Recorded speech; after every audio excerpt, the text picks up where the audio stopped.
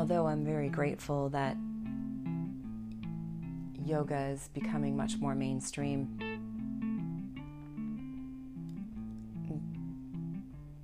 there is the essence of yoga is yoga's citta vritti nirodha, which is yoga is calming the mental fluctuations in the mind, and certainly in an age where depression and anxiety really weigh heavily upon our minds, yoga is a great practice to incorporate.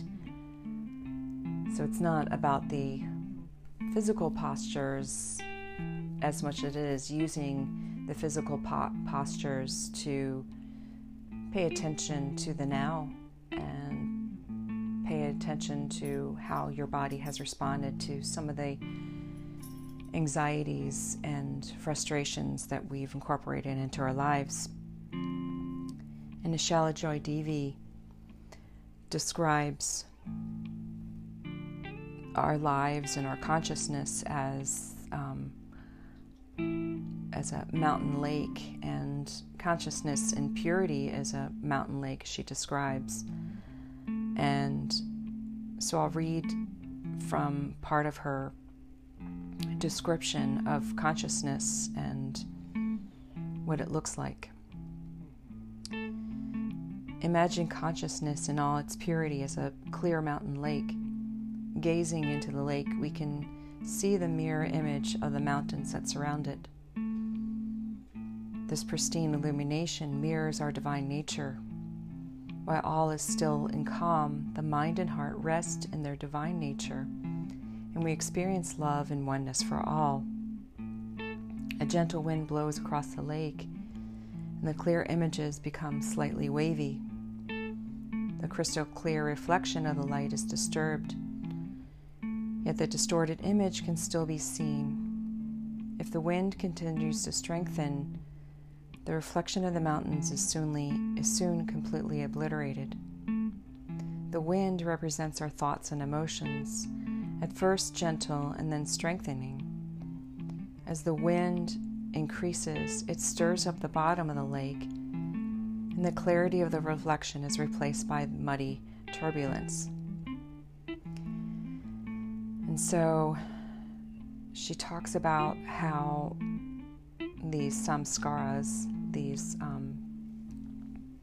habitual patterns, tendencies, and potentialities can really interrupt and overwhelm us. And then she returns to the image of the lotus flower. And she says, the lotus flower has long been a symbol for the unfolding of spirituality, as one of the most elegant illustrations of the meshing of our human and divine natures. The lotus seed is planted and grows in muddy waters below the surface of the lake, far from the light. Though the light is murky and unclear, the flower blossoms by drawing energy from within.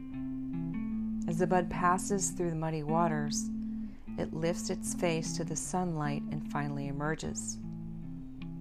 Miraculously, not a trace of soil remains on the flower.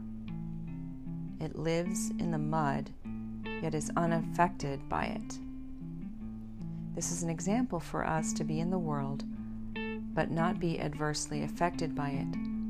The lotus flower teaches us that no matter how muddied the waters of our consciousness may become, clarity can always emerge from our spirit if the divine light guides us, even if it is only one tiny lotus blossom at a time. So think about how you can emulate the lotus flower and how you can stand strong and transcend the muddy waters and blossom to something beautiful. Have a peaceful day.